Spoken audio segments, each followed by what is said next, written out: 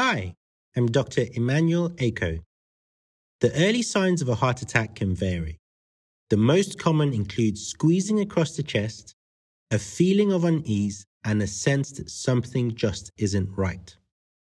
It can be easy to dismiss the early signs of a heart attack as the symptoms don't always feel severe. It's never too early to call 999 and describe your symptoms. Your NHS is here for you. Well, look at this! Here's the guy here just in the nick of time. What does that make us? Big damn heroes, sir. Ain't we just? It was the summer of 1969, and something magical was happening deep in the heart of New York City. Gladys Knight and the Pips mesmerizing the crowd with their live performance of I Heard It Through the Grapevine. Yes, one of the many all-star musical acts at the Harlem Cultural Festival. The Harlem Cultural Festival was this beautiful event. Sly and the Family Stone, B.B. King, Nina Simone. Are you ready, black people? Are you ready? All types of artists, pop acts of the day, gospel acts like Mahalia Jackson. All these key figures in black music came together. The breathtaking performance is so beautifully documented in vivid color. Now featured in the new Hulu documentary, Summer of Soul, directed by Amir Thompson, otherwise known as Questlove. This film is unpacking a lot of emotion for people that I didn't realize. Diamonds are forever, forever, forever. Diamonds are forever, forever, forever, forever. And never.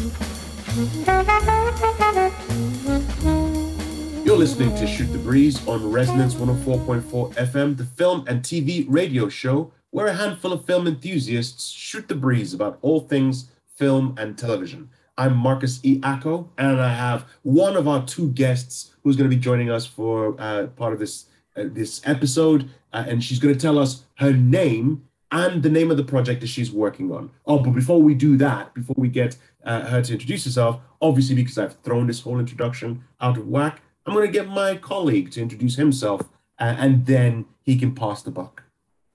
Oh, hi. I'm the forgotten producer, Dave.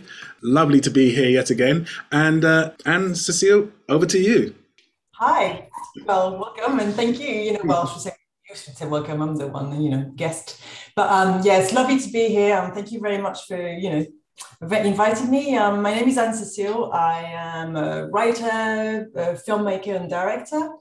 And I'm originally French. I lived in the UK for 22 years and I'm in Barcelona, and I've been in Barcelona since 2017. So a bit of a world traveler here.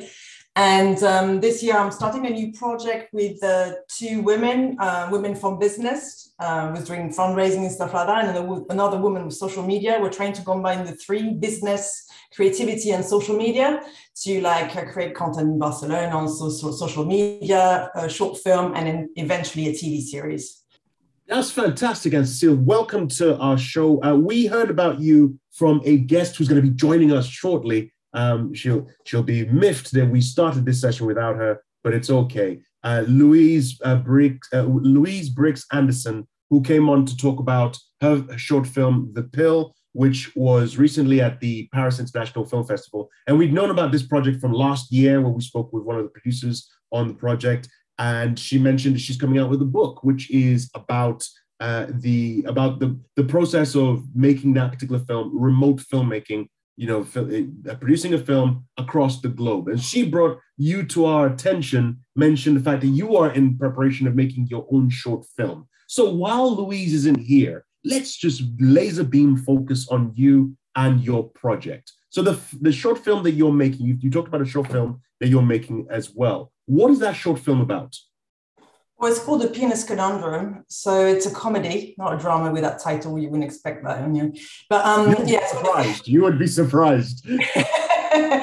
But yeah, it was an idea I've had about how women relate to sexuality. There's this thing about the shame sometimes we feel, stuff like that. And it was sort of comedy around that. And from the female perspective, and it's about a woman who is a little bit strict, and she finds herself she freaks out during a meeting when she sees the outline of a colleague's penis through his trousers, and that's the idea from then on, and how she deals with that, and rather doesn't know how to deal with that, and relationship with the boyfriend and everything. And it's a lot of laugh out loud comedy, but there's also, there's a theme behind it as well. See, I'm going to prefix this next question with saying that I always ask this question whenever I ask people about the films that I'm making. So it's anyway, I'm just going to throw the question. What inspired the idea for this film? Yeah, well, I mean, again, it was like I've been, well, a bit about my background. I've been a screenwriter for a while, and I found it difficult as a woman to sort of break through, and particularly with stories that were particular to me, my sense of humor, my perspective. And the idea was like, now I'm going to make films. And I wanted to do something, not go the usual route, i.e. to festivals and stuff like that. I wanted to do something, collaborate with an influencer, put it on social media, get 1 million views. That's the idea. And I had to come up with the craziest idea I've had in the world, which was this short story based on my own reflections. On one day I was thinking about sex, and I was thinking, it's funny how women, we don't talk about these things. And then it would be funny for men to find out about that, side of us, they may not be aware of. And then also for everyone else to just have a good laugh. And I think also it's very timely. I mean, initially it was after COVID, but then obviously, I mean, now it's, even more so, I suspect that probably we need humor in our lives. So that's what, inspired me to do that. And also because it's a title no one would forget, it goes again with the idea of the social media side of it, like getting an audience for it, either you hate it or you don't like it. We don't forget this project because you're not, you come back and say, well, this, the one with the penis, oh yeah, that thing with the penis. And our logo is an aubergine, and we're trying on social media. Now we're trying to do it every week as well, like a little story about an aubergine going places in Barcelona and stuff like that. So we're trying to combine the two. So yeah. You know what? You're embracing the branding premise of being the woman with the penis. If you feel that's going to work for you, then that's great. We're happy to promote your project, which is the short, if I remember the name you said, was The Penis Conundrum. Yeah. So now a couple of more questions just about that. Is the short entirely based in the room, in the office, or does our main character, leave the room, and then it's sort of the impact of having had that encounter following her as she carries on with her life? Exactly. Well, it's interesting that you think a woman would be labeled about penis because she does this story. I think it's interesting perspective, but I don't think necessarily the case. But in terms of, yes, you're right. The first part is in the office and her experience with that. But then it transfers to her own relationship with a boyfriend and how she crosses over and like the stuff that she doesn't dare tell him. So it's a two-part thing about how in society we react about things. So in an environment, professional environment where you're supposed to have codes and all sorts of things, but also in your private life is the stuff you don't dare tell your partner, for example, which is also, I think, a relevant theme in general. Excellent. You're listening to Shoot the Breeze on Resonance 104.4 FM. I'm Marcus E. Acko. And I'm producer Dave. And we've just been talking with Anne-Cécile, who's talking about her film, her short film, which she's about to make, called The Penis Conundrum. And she was introduced to us by our guest who's just jumped in on the show. Please introduce yourself and tell us, first of all, how you got to know Anne-Cécile. Hi, Marcus. So my name is Louise Brex Andersen, and I am a writer and film director originally from Denmark, but I've been living in Barcelona, Spain for the past 16 years. And yeah, so me and Anne-Cécile, we met each other during the pandemic, so online. And I think it was when I was in the middle of doing my crowdfunding campaign for my short film, The Pill. And we did it in a little bit of a different way, unique way, where we really used our filmmakers community, an online community we had on Facebook. And so instead of offering your typical perks, we tried to come up with something that really had value to people, so that they could both support the film, but also get something out of it. So we did a lot of master classes with industry professionals from around the world. And I think that was around that time when Anne-Cécile reached out to me on, I think it was probably through Facebook, and we spoke. And she was interested in the process and how we were doing the project. So we just kind of immediately connected and realized we were both based here in Barcelona, both female filmmakers, and, kind of wanting to do the same thing and breaking out of some of the norms and typical ways of doing things. So that's how we met. And it took us, I think, about 6 months before we actually met in person, although living in the same city. It goes without saying how the web and internet has brought the world closer together. So even though you happen to be in the same city, you didn't really know about each other until you were working on a global project. And then you found someone who's right, like a few miles away from you. And your project, The Pill, which was at the Paris International Film Festival recently, is that what inspired the book that you've written, Remote Filmmaking? Yes, that is correct. So tell us how the two of them tied together. Yeah. So, as we talked about the last time when I was on your show, Marcus, The Pill was made remotely. So it was made with people from 9 different countries. And I think we were like 7 different time zones, which was the most challenging part. But there are loads of other parts that were quite challenging when you do a project in remote. And so at some point, having done it and successfully, because we came out with a film and it went on the festival circuit and everyone was happy.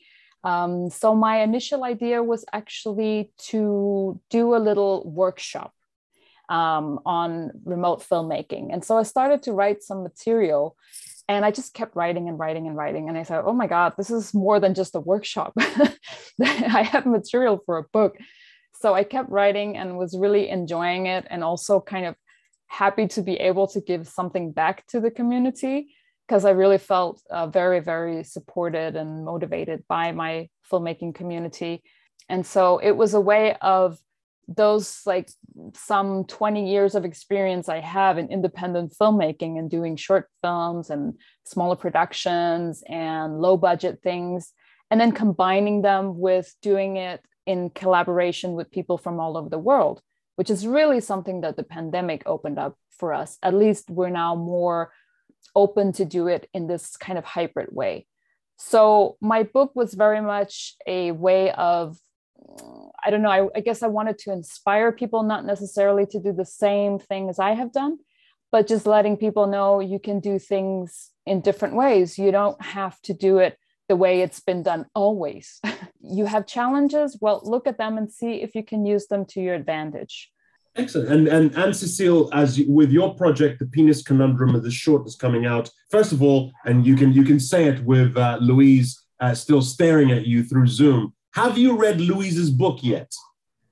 No, but not yet. But I have actually, we're thinking about I'm going to definitely go purchase it. I am actually mentioned at the end a little bit, so I'm looking forward to it because she's got a lot of experience and she's inspired me actually with what she did, because besides, she offered, like she said, some of the master classes that she afforded, and this is what I'm doing.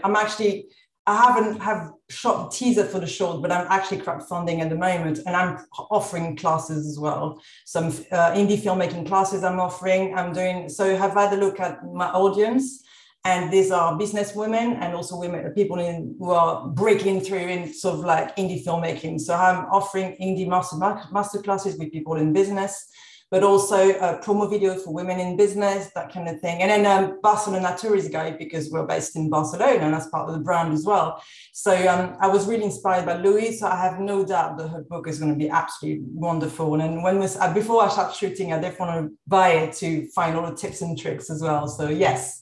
That's an excellent way. You just brought in the fact that you're currently crowdfunding for for your film, The Penis Conundrum. And I know everybody, the word crowdfunding is ubiquitous right now, but for the person who's been living under a rock that doesn't understand what crowdfunding entails, especially for film, and Cecile, can you help us? What does crowdfunding mean? Okay, crowdfunding actually, well, I'll put on the side, it's one part of what we're doing, but crowdfunding is basically you asking people to donate for your project. So usually what people do is they say, oh, I'm making this wonderful project, and they try it through a video, try to sort of entice people to pledge for you, well, not donate, because you don't pledge, you donate. And so it's always a little bit complicated because you get as many people, because, as you know, filmmaking, short film costs quite a lot of money. So it's a complicated process, but so it's always trying to be inventive. Hence, what Louise was mentioning, the thing of us offering something as a perk that is actually useful to the person who donates is a great tool, but it's a hard thing to do, yes.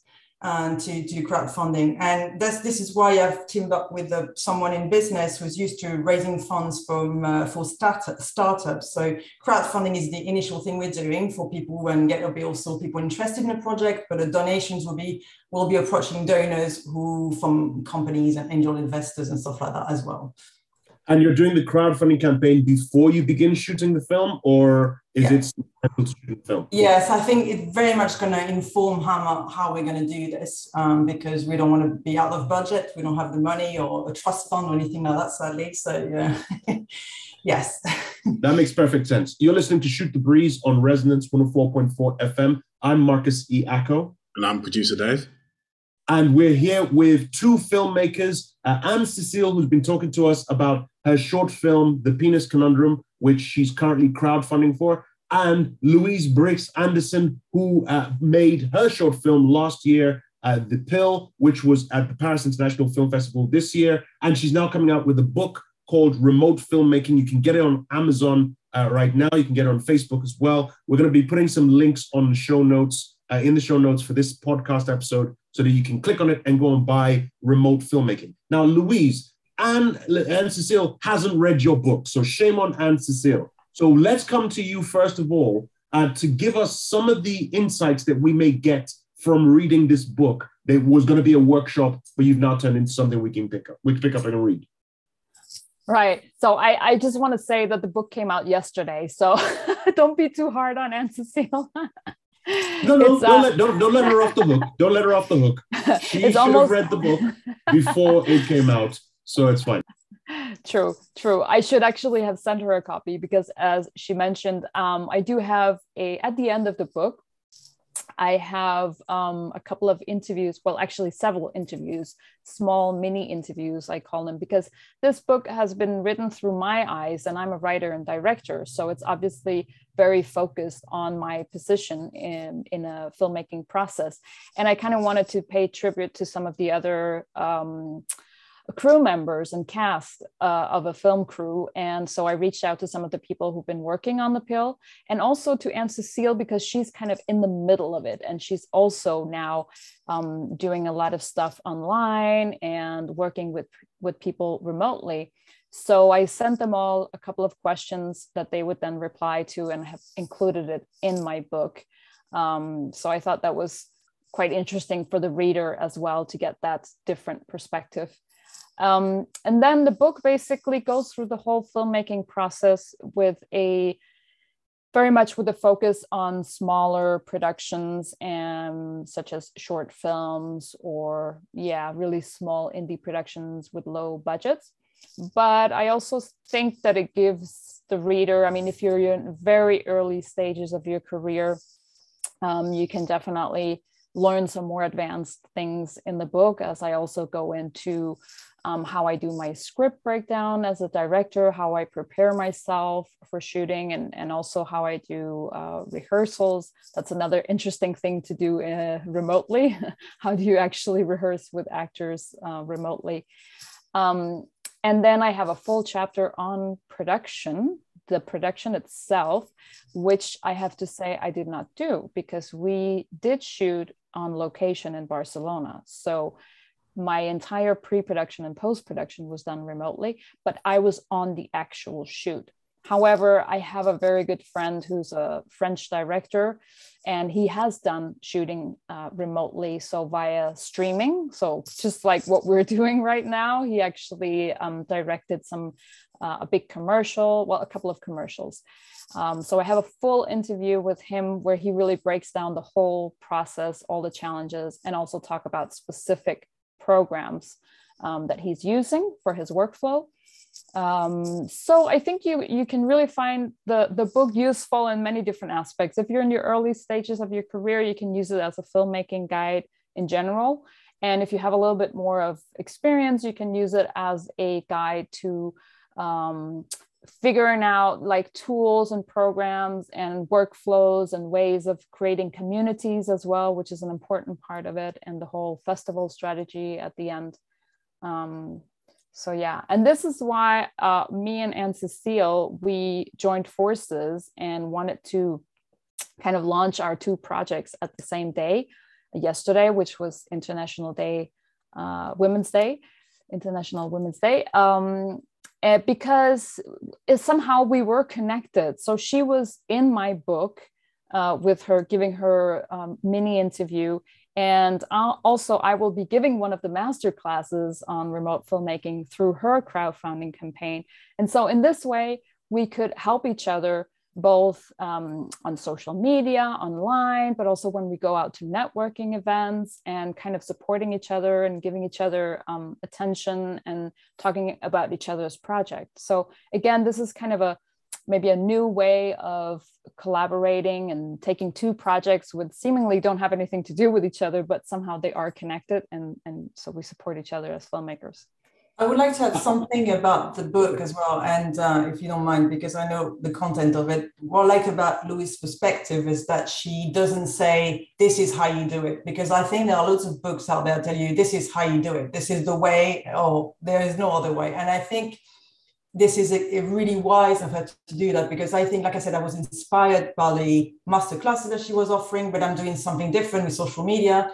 And then so we're constantly learning, we're constantly finding our feet, we're all doing different projects. So I think what I love about it is like, it gives you this template, like this is what worked for me. These are great advice, but then, encourage people as well to, create their own stuff, their own way. And I think I love that perspective about the book I know that's in the book. That makes perfect sense. And obviously, I was blaming you for not having read her book, but obviously Louise didn't send you a copy. So it's now on Louise she should have done that. Anne-Cécile, I want to ask you a question, and then I'll throw it to Producer Dave, because I think Producer Dave has a question as well. In fact, actually, you know what? I'll throw it to Producer Dave, because I've been talking quite a bit. Producer Dave, go on, ask your question. Imagine someone who was never working in the film industry, and all of a sudden turns around and says to you, okay, I've decided I want to get into making films. What advice would you give them?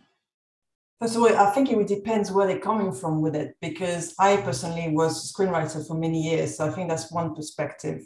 So I would say, to start with, I think try to watch a lot of film and learn about, even YouTube videos on how to learn things, connect with people. I think networking is great. Try to learn from people who are the same level as you. I think social media is great for that, to try to connect with other people on the same level as you to start with. And then maybe there's wealth of experience you can learn online, I think, through connections. And you will need those connections. I think that's the thing as well. You need connections, with people in your field to move forward. So I think that would be the start for me. That's how I started anyway, just through social media, finding my crowd, finding people. And then that's how I met Louise. And I think we feed off each other. So I think that would be my advice. And read some great books as well on remote filmmaking, for example. Like remote filmmaking. So let's use that as a go to Louise. Louise, following David's question, what kind of advice would you give to someone who has decided that they want to embark on a career in filmmaking? I would tell them, don't do it. I was going to say the same thing. You know what? I would ask them, how sure are you that you want this? First, evaluate your own passion for this, because at the end of the day, it's not only a job, it's a lifestyle, I would say, for most of us. It's not like from 9 to 5 job. It's a job that takes a lot of work, a lot of energy. You're going to fail about 1 million times. You're going to feel alone. You're going to feel frustrated. And the thing that has to drive you forward and drive you to keep going is the passion for film and wanting to tell stories. So if you have that passion, then I mean, obviously I would say go for it, because I do have the passion. And even if I decided to stop, I know I couldn't, I would somehow do it anyways. So there's just something inside me that has a need for telling stories and creating. So after that, I would tell the person, well, there are 2 aspects of it. You might have, some talent for it, but you also need to learn a lot of things. There are do's and don'ts in the industry, and you need to know some basics. So, whether that has to be going to film school or doing YouTube videos or finding some online workshops or being in a community where you can learn from, or even shadowing other filmmakers. There are many ways to do it, and it all depends on what time and money you have and, your resources. It depends where we come from. Most of it comes down to money, really, because film school is expensive. But anyways, and then the other aspect of it is what Cecile also touched upon, and that is networking. It is huge in our industry, networking. You cannot be a shy person sitting at home, not going out and meeting people, or not really wanting to spend time on social media. No. You have to go out there. You have to put yourself out there. You have to find your community. You have to find filmmaking groups, and it takes a long time. People think that, all I need is to find a producer, and I'm going to pitch this producer, and then he or she is going to make my project. It doesn't work like that. You have to form real human relationships with people, and then maybe you can start pitching them. So it takes years, and you have to be prepared for that, I think. And those are the 2 big aspects of filmmaking. So as a completely new person who knows nothing, I would say, choose your path, look at what resources, money, and so on you have. How can you learn? And then start putting yourself into filmmaking groups, whether that's online or in person, going to film festivals, volunteer, to do work. There are many different ways of creating those contacts and those communities. Fantastic. You're listening to Shoot the Breeze on Resonance 104.4 FM. I'm Marcus E. Acko. And I'm producer Dave. And I very rudely interrupted Anne-Cecile, a filmmaker who's about to make her short at The Penis Conundrum, as well as listening to Louise Briggs Anderson, filmmaker as well, and now writer. She was a filmmaker behind the film The Pill, and she's now written the book Remote Filmmaking, which is out on Amazon and a number of other avenues. Anne-Cecile, I want to jump to you. First, finish your thought, and then I've got a question to ask you, then Louise, and then we can wrap up. Yeah, unfortunately, we are still in that thought about the struggling artist, and I think it's a shame that the mindset is like, people can do stuff for free, and I think hopefully we'll change that in the future. So that was just a comment.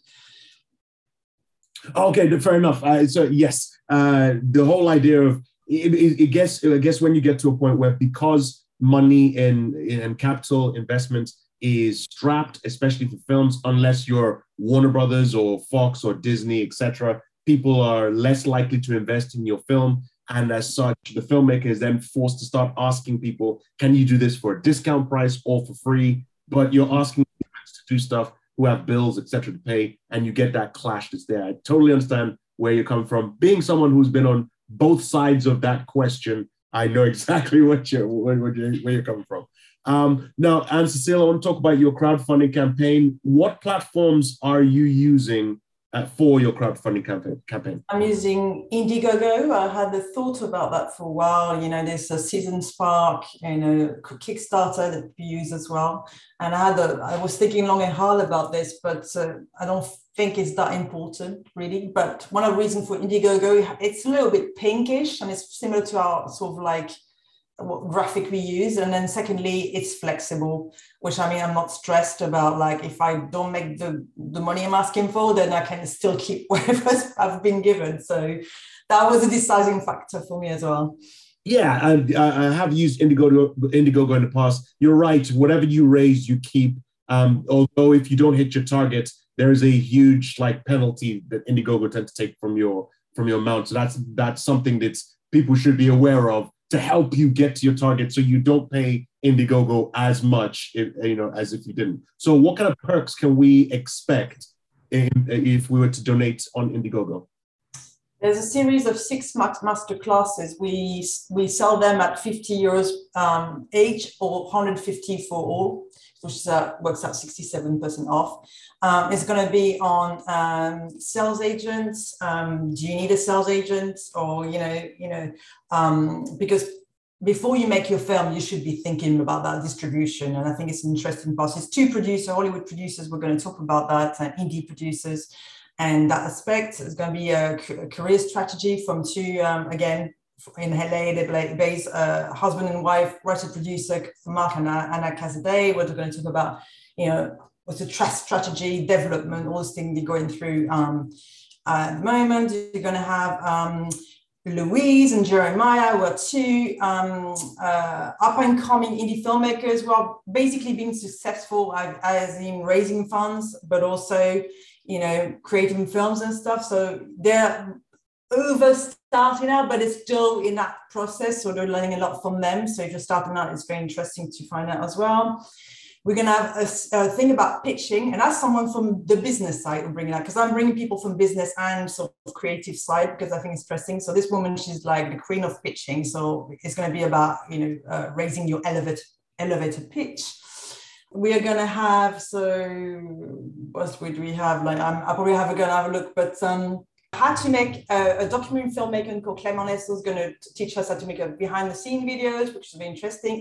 Social media is another side. I have a British influencer who's going to hold a class about, because he's an influencer and a filmmaker called Hugh Samuel, and he's going to tell us how to use social media to get an audience. And so we have that. And a lawyer, a copyright and IP lawyer is going to tell us about copyright and stuff like that, and the stuff they should and should not do and be careful about. And I think Louise got a great example when she did a documentary where she had some Elvis songs on in the background, and that prevented her from doing the thing. So these are all the classes we're doing, and we're doing like also separately a tourist guide made by locals, and that's actually quite painful for us because we're going to tell all our favorite places and we're trying to hide them from tourists. But anyway, that's going to be it. We're going to, so if you love Barcelona, we're going to, out of love for you, we're going to give you this, and then t-shirts, of course, and then finally a promo video for business people who want to know, how to make a successful brand through video producing. And I think those are some fantastic perks, and we'd love to. Like we said, we're going to put the link on the show notes for this episode when it goes out. So we will push as many people as we can to go and support the Penis Conundrum, and so that you can make the film, and then you can come back on our show and tell us all about how it was made. And producer Dave will have tons of questions to ask about what women think about men talking about their penises, etc., etc. Anne-Cécile and Louise Briggs-Anderson, thank you very much, both of you, for joining us on Shoot the Breeze. Like we said, please come back and talk to us about your projects at future dates. Thank you so, Marcus. Thank you so much. It was great being here again and sharing this time with Anne-Cécile. She's really very talented. I'm super impressed with her, hardworking spirit, and I can't recommend enough to go and support her project. That's what we have to do as indie filmmakers, support each other. Yeah, that's really sweet. That's really sweet. It almost makes up for you not having sent you her book. Yeah, right? Excellent. Thank you. Speak to you soon. Bye-bye. Speak to you. Bye.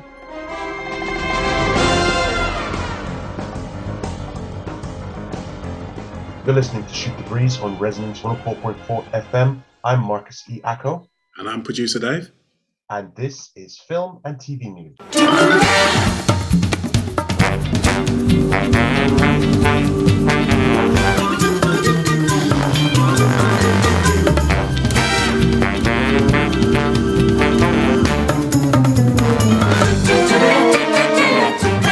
So we have 2 main items that we'll talk about in Film and TV News. We'll start off with some sad news, then we'll move on to some more celebratory news. So it was announced this week that Oscar-winning actor William Hurt passed away at the age of 71. Filmmakers, film lovers would recognize William Hurt from there's a long list of movies that you recognize this man from. He has such an impressive career. He was one of the first big roles that he's known for: broadcast news in the 70s, Body Heat in the 80s. He was nominated for an Academy Award 3 times, and he won it in 1985 for Kiss of the Spider Woman. But people will recognize him more from stuff like broadcast news, History of Violence. He popped up in History of Violence. I remember him a lot in that one. But obviously, younger fans will recognize him as General Ross from the MCU movies. So the human nemesis of the Hulk, because he was father to Betty Ross, and he kept on chasing Bruce Banner. And he popped up in the modern MCU, first in The Incredible Hulk, where he was chasing the Ed Norton Bruce Banner. But they kept him, even though they didn't keep anyone else in that movie. They kept him though, and brought him into Civil War, and they brought him into Black Widow and Infinity War. But anyway, William Hurt died of natural causes a week before his 72nd birthday. Like I said, very well-known figure in the film community. Lot of outpouring from various people who've worked with him. Mark Ruffalo recently posted on Twitter about him. But yeah, so that it's one of those things where we all experience this, right? So year in, year out, it's sort of like there's a slew of big actors or big name personalities that sort of pass, and you know you always think, oh no, that person died too soon. 72 or 71 is a ripe old age, but I mean it's still young, right? It's still considered very young for an actor or for a person, not just an actor. But anyway, I'm rambling. I always ramble whenever I talk about someone dying because I don't really know how to sort of properly digest my emotions. I'm an emotional child, so I don't know how to really process it. But it's rest in peace, William Hurt. He has a huge body of work. Definitely want to go back and watch a lot of the stuff that he's been doing, just because he was always a great presence when he came on screen. You trusted him when he came on screen. Had this very calm persona, calm character. There was like a quiet storm brewing in him. History of Violence is one of my favorite films with him in it. He's in a very small role in it. Not a very small role. He's the main antagonist, but he pops up towards the end. And when he pops into the room, you can. He delivers his roles and his performances with such nuance and such brilliance. It'll be a shame. It's a shame to see him go, but there's still, like I said, a whole body of work that he's left behind that people can still go and enjoy and remember the man that he was. So, William Hurt, rest in peace. You're listening to Shoot the Breeze on Resonance 104.4 FM. I'm Marcus Acko. And I'm producer Dave. And also this week, we had BAFTA Film Awards 2022.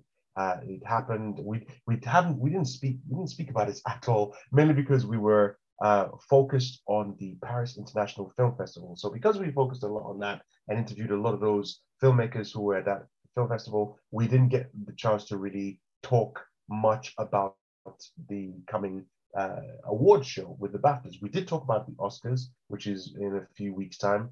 But yes, the BAFTAs came, and producer Dave, you said you watched the BAFTAs? I didn't watch the whole BAFTAs. I watched the beginning of the BAFTAs, and I was very, very, very impressed with Dame Shirley Bassey's rendition of Diamonds Are Forever, which she did for the original film. But at 85 years old, she went on stage alive and sang it note perfect. It was brilliant. It was a really brilliant rendition. There's some of these crooners who are just fantastic, no matter how old they get. You still got Tom Jones, who's still singing. You've got Tony Bennett, who you see him walk onto stage and you worry he's going to crumble over, but the man still belts out his tunes, and he's fantastic. So yeah, absolutely. I didn't get to watch Shirley Bassey perform, but hey, I'm sure I can go and find it on YouTube. Anyway, but the BAFTA is obviously about films, British Academy Awards, if you will. And I guess now that the Golden Globes have sort of fallen out of favor from a lot of people, BAFTAs can now be seen as the precursor to the Oscars. Obviously, BAFTA is big in its own rights, but let's go through some of the main categories and see who some of the winners were. Best film, the one category that I actually caught, because I caught the end of the BAFTAs when it aired, and I saw this win, and I was like, I said that was going to happen, and I realized I said that was going to happen for the Oscars. But it's great. It means that I'm on track to winning at least part of my accumulator. So the category of best film, the films that were in that category, we had The Power of the Dog, which is on Netflix. We had Belfast, Don't Look Up, Dune, and Licorice Pizza. And Power of the Dog won it. That's the Jane Campion film with Benedict Cumberbatch, Jesse Plemons, and Kirsten Dunst. Not Kirsten Stewart, Kirsten Dunst. So The Power of the Dog, it took best film. Producer Dave, have you seen any of those films in that list? Not a single one. Not a single one. I've not seen Power of the Dog yet, The Power of the Dog. I haven't seen that one yet, but I have seen Don't Look Up, and I have seen Dune. I did like both of those films. I didn't think Don't Look Up would pick it. The Power of the Dog was one that I knew would win because it's a ranch film, right? It's like set in ranch country, America. So vast landscape and the beautiful cinematography, and it's Jane Campion, and it's Benedict Cumberbatch doing Oscar performances and whatnot. I knew that was going to pick it. So I knew The Power of the Dog was going to win. Although I thought Belfast would give it a run for its money. It's Kenneth Branagh. It's black and white. It's about, it's nostalgic for the days of Ireland. So that kind of had a lot going for it. So I'm surprised. I'm not surprised that Belfast didn't win. But yes, The Power of the Dog picked that one. Anyway, the British category, obviously, the BAFTAs have an outstanding British film category, and that's where Belfast won. So Belfast beat films like After Love, Ali and Ava, Boiling Point, Cyrano, Everybody's Talking About Jamie, House of Gucci, Last Night in Soho, No Time to Die, and Passing. So Belfast picked that one up. So hey, there you go. So Belfast obviously gave the other one a run for its money. The main best film category, The Power of the Dog won it, and then Belfast took best outstanding British film. Then we move into leading actor, which again, boosted my confidence in the fact that I know what I'm talking about, because in the list where you had Stephen Graham from Boiling Point, Leonardo DiCaprio from Don't Look Up, Benedict Cumberbatch from The Power of the Dog, Mahershala Ali from Song, Adele Akhtar from Ali and Ava, and of course, Will Smith from King Richard, who comes out on top. But my pick for the Oscar for the leading actor, Will Smith. So Will Smith won the BAFTA. Now, who was it that had that? I think it was Sean Penn. The year Sean Penn had his run, was it Sean Penn? I think it was Sean Penn, where he won the BAFTA, won the Golden Globe, but they didn't give him the Oscar. I think it was Sean Penn. I need to double check that just to make sure. So I could be wrong, still could be wrong, but I'm saying it's Will Smith's year for the Oscar, because two Oscar contentions. No, it's not two. Actually, yeah, I think it's two that he's gone. He had the first one was for Ali, blistering performance, but he didn't get given it because that year, I think they felt Denzel Washington deserved it because they didn't give him the year before for Hurricane, so they gave it to him for Training Day. And then the next time Will Smith got nominated was for The Pursuit of Happiness, where in the cinema, there was one where he's there in the bathroom and he's holding his son, Jaden. And I turned around to whomever I was with watching that film, and I said, that scene has just won Will Smith that Oscar. Sure enough, he got nominated, and I was like, yes, he's going to win it. But obviously, the Academy thought Forrest Whitaker deserved it for Last King of Scotland. So Will Smith got turfed aside again. Now, King Richard has popped up. Again, another biopic. Well, it's not a biopic, but it's based on a true story, based on the father of Serena and Venus Williams. So I believe this one is going to be Will Smith's Oscar win. So I think Will Smith is going to take that Oscar. Anyway, he took the BAFTA, so if he doesn't take the Oscar, at least he can satisfy himself with the British Academy Award. Then we have leading actress, and in the list we have Tessa Thompson in Passing. We have Renate Reinsiev in The Worst Person in the World. We have Emilia Jones in Coda, Alana Haim in Licorice Pizza, Lady Gaga in House of Gucci, and Joanna Scanlon for After Love. And Joanna Scanlon picked that one. She won that one. I saw that pop up at the Rain Dance. Was it Dance it popped up at, or was it British International? No, British. I think it was the British Independent Film Festival that it came up, and it did very, very well there. So that one, I'm not surprised that he picked up. That she picked up the Oscar. I haven't seen the film, but yeah. So I've heard nothing but good things. Then Best Supporting. We'll talk about Best Supporting Actress, Best Supporting Actor, and we'll talk about Director, and then we can wrap up, move on to another topic. So Best Supporting Actress, Ariana DeBose for West Side Story. She won that. She's in my pick for the Oscar for Best Supporting Actress for Oscar. So again, that's what I think is going to happen. I think she's going to win that. She beat out Caitriona Balfe. I may pronounce her name, or Balfe, from Belfast. Jessie Buckley from The Lost Daughter. Anne Dowd from Mass. Ingenue Ellis from King Richard. And Ruth Negga in Passing. And then Best Supporting Actor, Troy Kotsur for Coda. He won that. Mike Feist in West Side Story. He didn't win that. Kieran Hines. Now, Kieran Hines is the person I thought was going to get Best Supporting Actor in the Oscars. And so I thought he was going to win it in the BAFTA, but I guess I was wrong. So he didn't win it. So that might be the one that knocks my accumulator, sends it a little bit sideways. So I'll check to see if I have enough time to be able to correct my accumulator. Oh no, I'll just keep it. I'll keep it in there and see what happens. Woody Norman from Come On, Come On, Jesse Plemons from The Power of the Dog, and Cody Smith McPhee from The Power of the Dog.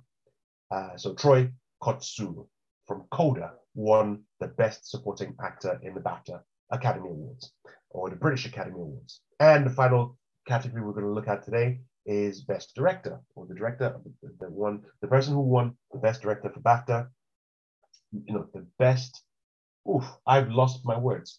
The winner of the Best Director at the BAFTA went to Jim for The Power of the Dog, which I also believe was going to. I said the same thing for the Oscars. I believe I said it, but that might have just been in my head, and I may be actually revising my own memory. I think I said it. Producer Dave, did I say that? Did I say Jane Campion was going to win it? I think you did, yeah.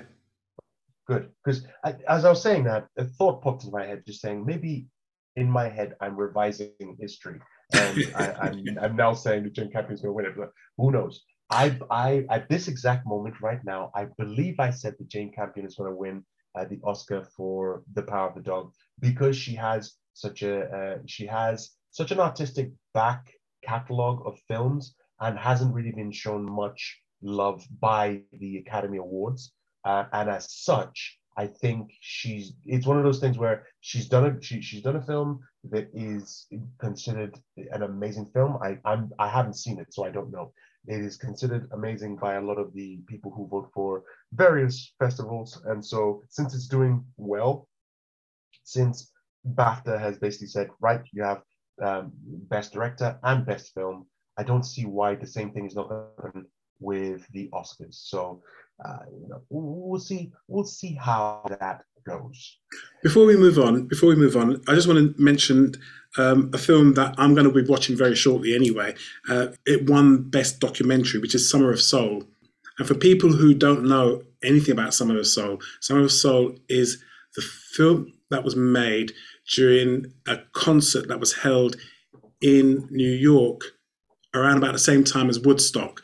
However, unfortunately, all the film was hidden in the basement for years and years and years. And it was Questlove who brought it back back to people's attention, and it was done really, really well. I've started watching it, and I didn't have time to finish it, so that's why I say I haven't seen any of them. But I was really impressed with what I saw so far, particularly the bit that I got to, which was Stevie Wonder singing. It was absolutely amazing. So yeah, I wanted to bring that to everyone's attention. And you said that the Benedict Cumberbatch film. Yes, The Power of the Dog. Power of the Dog. That's a Netflix film, you said? That is on Netflix. Yes, it's currently on Netflix. Right. So if you're on Netflix, you can get it. If I remember correctly, The Harder They Fall is Netflix film as well, isn't it? The Harder yes, it is. Hold on. Let me just jump back into it, because The Harder They Fall, that one outstanding debut. Yes, it is. By a British writer, director, or producer. The Harder They Fall. That I thought I recognized that the name of that. So that beat out After Love. It beat out Boiling Point. It beat out Keyboard Fantasies and Passing. But yes, Harder They Fall I've seen. And I think it's an amazing film. It's a Western with a majority black cast. It's got Idris Elba in it. It's got names. Regina Hall is in it. Who else is in it? The lady that plays Domino in Deadpool. I just think it's amazing or interesting that the two Netflix films, which are Westerns, both won. Yes, you're right. That's a good point. Yes, so there you go. So How Do They Fall? Zazie Beetz, that's it. From Atlanta, from Deadpool. Jonathan Majors is in it as well. And it's a gorgeous film. I really, really like it. I watched it twice and I really enjoyed it. Happy to go watch it again. But you're right, absolutely. It's like I remember it not so long ago, 4, 5, 6 years ago, all of these festivals were saying films from Netflix should not be in contention.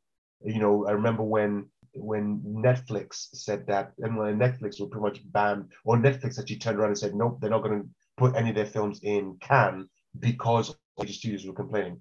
Fast forward to today, and you have the two films that are like racking up. You've got Netflix racking up tons and tons of these kind of awards. I mean, you had what was the Netflix film, the black and white Netflix film that won Best Film, or did it win Best Film at the Oscars? But yeah, they're now a force to be reckoned with. Netflix. They're a major powerhouse studio themselves, and one of the main reasons, and one of the producers said it when she was receiving the BAFTA. She said how much one of the reasons why they were able to do what they could do was because they wanted to thank Netflix, because Netflix just basically said, tell us what the budget you want and we will just stay back, you do your thing and let the filmmakers work, which is something that a lot of filmmakers have said they don't really get that amount of freedom when it comes to other major studios, because the other studios will come in, they'll give notes, they'll make corrections, they'll take away edits. I mean, Warner Brothers and HBO, Warner Brothers, they're recently that way inclined for stuff to do with, you see the DC movies, right? So that's what tends to happen. Look at Suicide Squad, look at, it's not DC, the Fantastic Four, that's more Sony. But that kind of had this kind of problem. So you hear a lot of these problems with the filming. The studio always interferes, always comes in and takes final cut from the director. They don't give them enough budget to do the thing that they want, and so on. Whereas Netflix, on the other hand, tend to give a lot of trust in their filmmakers and just say, tell us what the budget is, we'll give you the money, we'll do whatever you want. You raised an important point there, because a film that I was very much looking forward to seeing was messed up completely and utterly by the studio. And that was the New Mutants. Oh yes, the New Mutants. Okay. They completely and utter. I mean, after 40 minutes, I just could not watch anymore. It was such a mess. And Suicide Squad, the original, it's not the Suicide Squad. Suicide Squad, that was messed up with as well. Yeah, of course, because is it David Ayer that did that one? So he said that there was actually an original cut of it, and Guardians of the Galaxy had come out just before that one had come out, and because of the reaction of Guardians of the Galaxy, because of the fun aspect, the use of pop culture music in it, and so on, that the studio stepped in and said they had to recut the whole film to add more pop music and more fun into it. Hence the reason why the first 20 minutes of it is just jam-packed with, you know, Rolling Stones and loads of like popular music. Just it becomes like a whole trailer, just the first 10 minutes of it, because they try to chop it to make it feel like Guardians of the Galaxy, which then caused problems for the actual storytelling. But yeah, I see your point. But yeah, that's fantastic news. From James Samuel for The Harder They Fall, because like I said, I really like that film. Although Boiling Point was one I'm surprised Harder They Fall picked it up, as opposed to Boiling Point, which is more quintessentially British than Harder They Fall. I mean, the whole set in America. I'm actually surprised that James Samuel is a British writer, director, or producer. I mean, Idris Elba is British, obviously, but Boiling Point is a UK film. It's very. It has a lot going for it. It has Stephen Graham in it in the lead role. The writer producers are all British. Hester Roth, she's a producer. She's British. James Cummings, producer, he's British, and so on. And that actually it's a very strong. It's a one take movie. The entire thing is done in one take, and it's about this chef or this chef who's running a very chaotic kitchen. And Stephen Graham plays a chef. I've seen shorts, like interviews and behind the scenes footage for the film, and I can't wait for the film. That film's actually coming out on Netflix in a couple of weeks, a couple of months. So soon it's coming on Netflix. So I'm surprised Boiling Point didn't get that outstanding debut. But hey, props to Harder They Fall. I really enjoyed that movie. So well done, James Samuel. Listen to Shoot the Breeze on Resonance 104.4 FM. I'm Marcus E. Acko. I'm producer Dave. And I want to take this opportunity to thank everybody for tuning in. I know I always say this every week, but I'll keep saying it constantly. We ramble incoherently about films and shows and stuff that we like, even though the world seems to be going to hell in a handbasket. But, those of you who take 1 hour of your time or 59 minutes of your time to just sit down and listen to me ramble, even if you're just playing in the background while you're doing mundane stuff like mowing the lawn or washing dishes or just staring into the sunsets and watching your life while you listen to me ramble about stuff. I thank you. I'm glad you allow me to live your life. And I deeply appreciate it. And again, like always, I want to thank Resonance FM, the people at Resonance FM, for not listening to our show, because if they did listen to it, they'd probably cancel us. And so, keep on not listening and keep on giving us your trust and keep on letting us talk about our favorite TV shows and films. And next time we come back on, producer Dave, I want to do this. I want because it's been such a long time since we've had an episode where we just talked about like the recent TV shows and the recent films that we watched and what we liked and what we didn't like about it. Are you up for that? For the next episode being something like that? That's fine by me. I'll just mention Raising Dion. So yes. So Raising. I started Raising Dion. I started Raising Dion ages ago, before season 2 started. I watched. I'm 4 episodes in, and I'm really liking it. That kid is amazing. That kid, the character who plays Dion, he's just so adorable. I just want to keep watching him. So I haven't gotten past episode 4 yet. I know season 2 has started. It's on Netflix now, so I want to go and check it out. But there are tons of things that I've watched recently that I want to chat to you about. The Boys, there's a new cartoon, a new animated season, which is kind of like telling an anthology. For those of you who don't know The Boys, it's on Amazon Prime. It is it Gareth Ennis? It's based on a graphic novel. So it's